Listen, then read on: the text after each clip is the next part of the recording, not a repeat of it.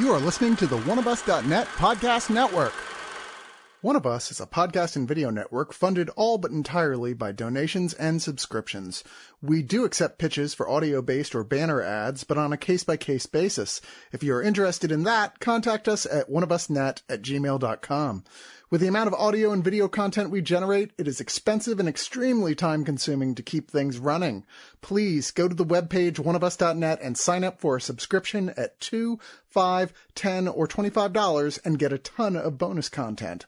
One of Us needs and appreciates all your support.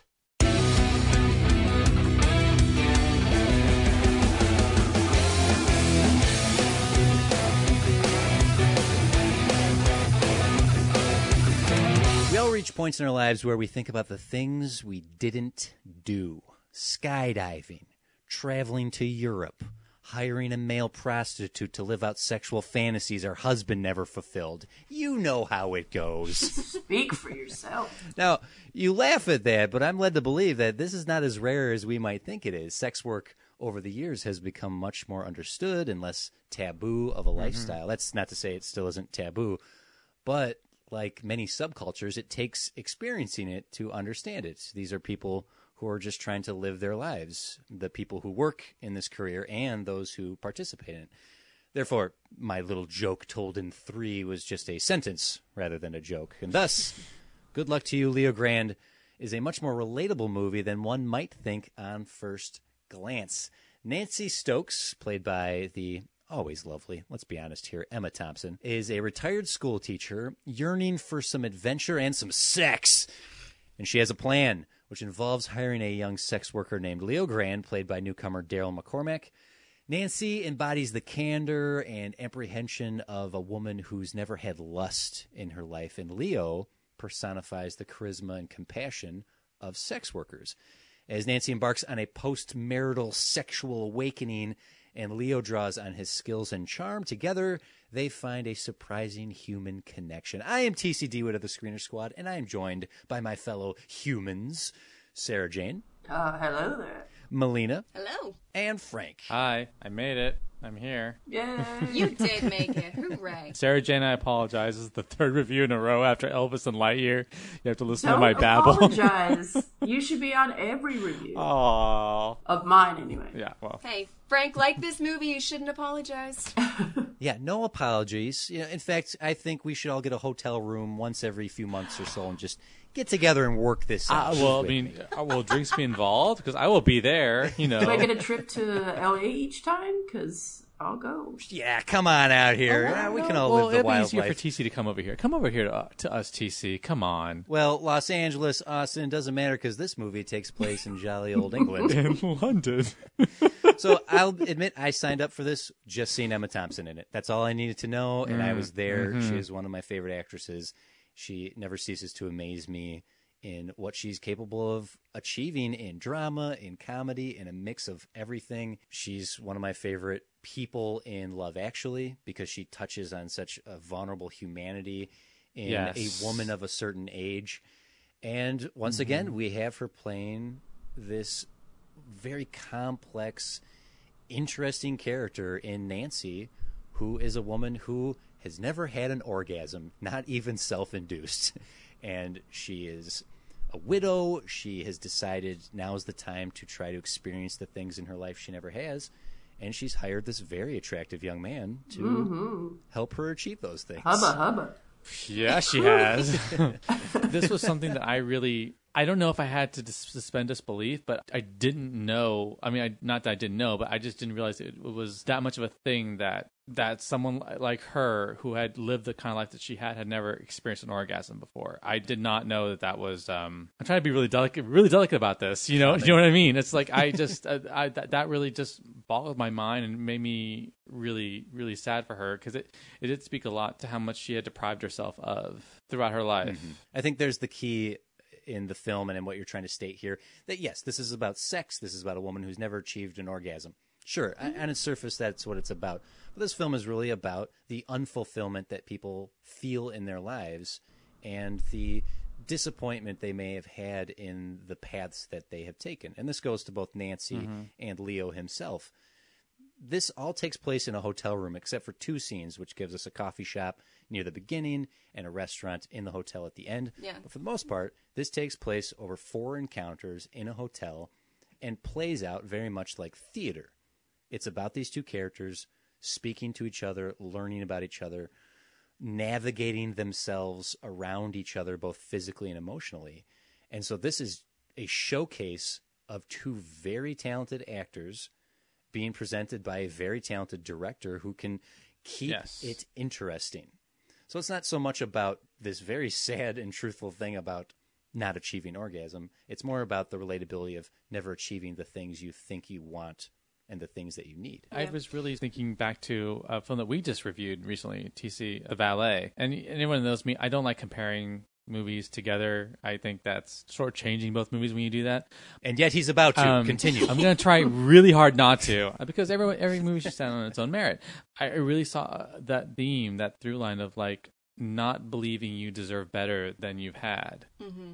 Much in the way The Valet did. Oh my God, I hate them doing this. It's 2 people who society would never pair together, seeing each other through each other's eyes and giving themselves an analysis. That's what really, for me, makes this movie work, because it's very closed in. It's very stagey. The score, I thought, was oddly whimsical for this film that at times went more deeper. But it really is a film about 2 people really exploring each other. To piggyback off of what you said, Frank, I think you're absolutely right. And TC, what you said, you're both absolutely right. That this is one of those where I thought the trailer surprisingly kind of lied in terms of what this is. I thought on the surface this was going to be more about exploring the individual sexual experiences that she and he go through together.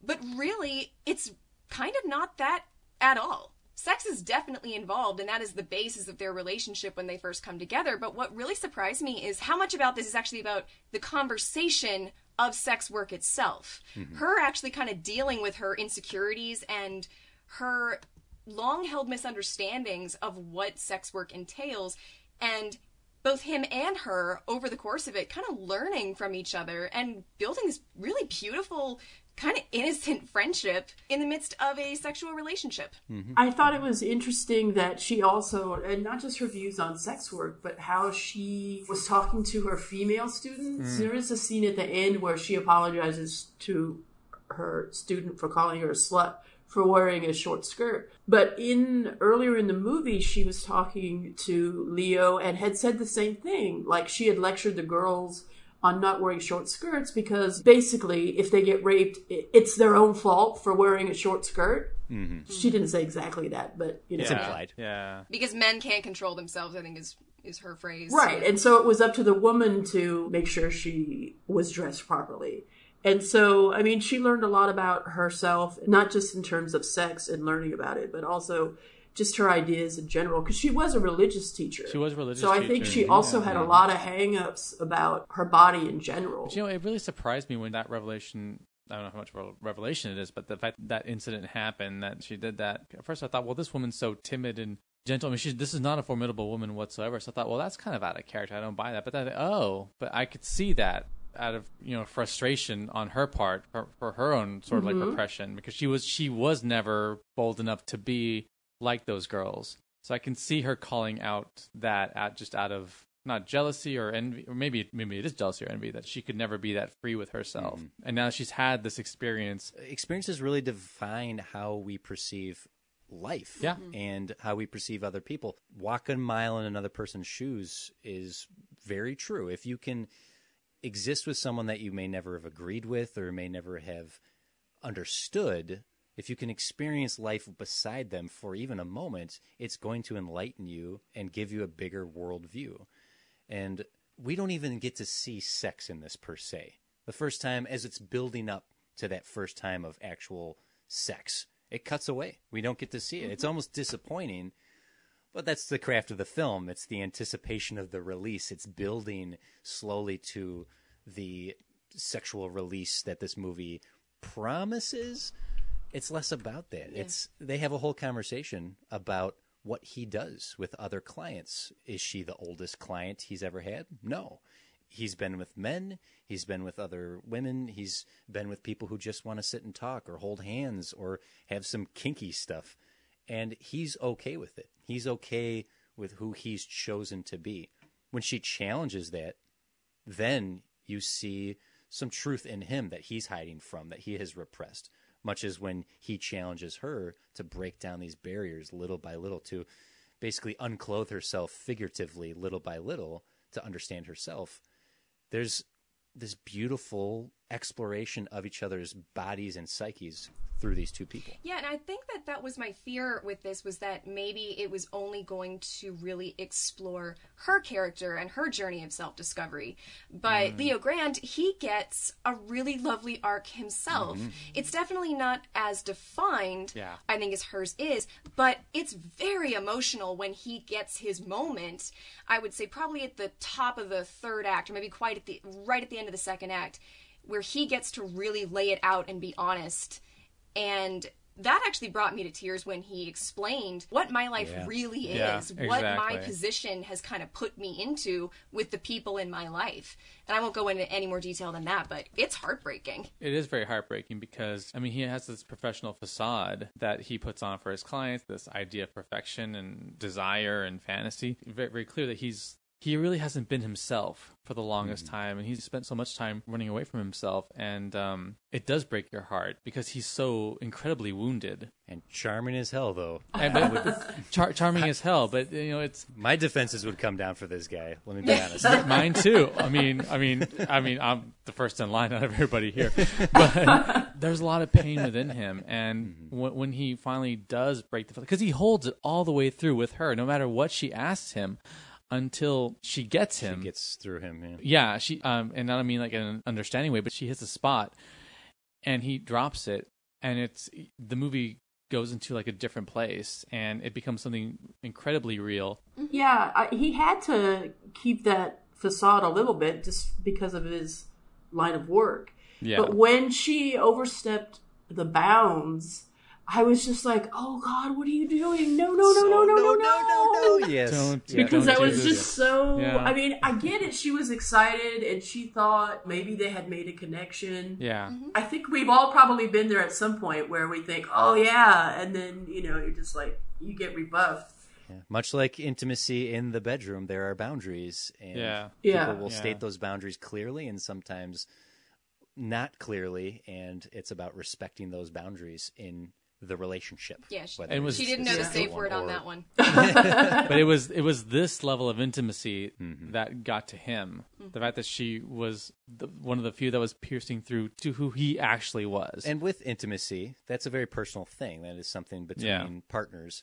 I feel that this movie is going to strike a different chord with people. It's not a perfect film. If you can't handle a bottle movie that takes place in one location, if you can't handle a cast of 3 characters, 2 really with 1 additional, this is not going to be for you. There was commentary earlier about the score in this, which feels a little oddly juxtaposed against the content.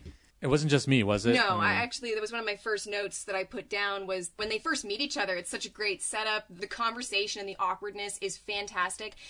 And then when that music comes in, I was like, this just doesn't feel like it belongs here. It actually almost feels ill-timed, the way that they're bringing it in. Yeah. Not to say that it breaks the movie, but it is an element that feels misplaced. Yeah, they don't quite pull it off. Yeah, and that's going to play to people's tastes of what exactly they're looking for in a film like this. This is a very, very small film. Do not come in here expecting big gestures and big locations and big romance and whatnot. No, this is very small and intimate, as I've already said. I liked this. I liked this quite a bit because it was a beautiful character exploration. I've tipped my hand and said how much I love Emma Thompson, so I was in for this, and I'd love to see her challenge herself as an actress in a role like this and taking some risky chances in what she's willing to do physically in this movie. I was very impressed by where she was willing to go as an actress, especially being older.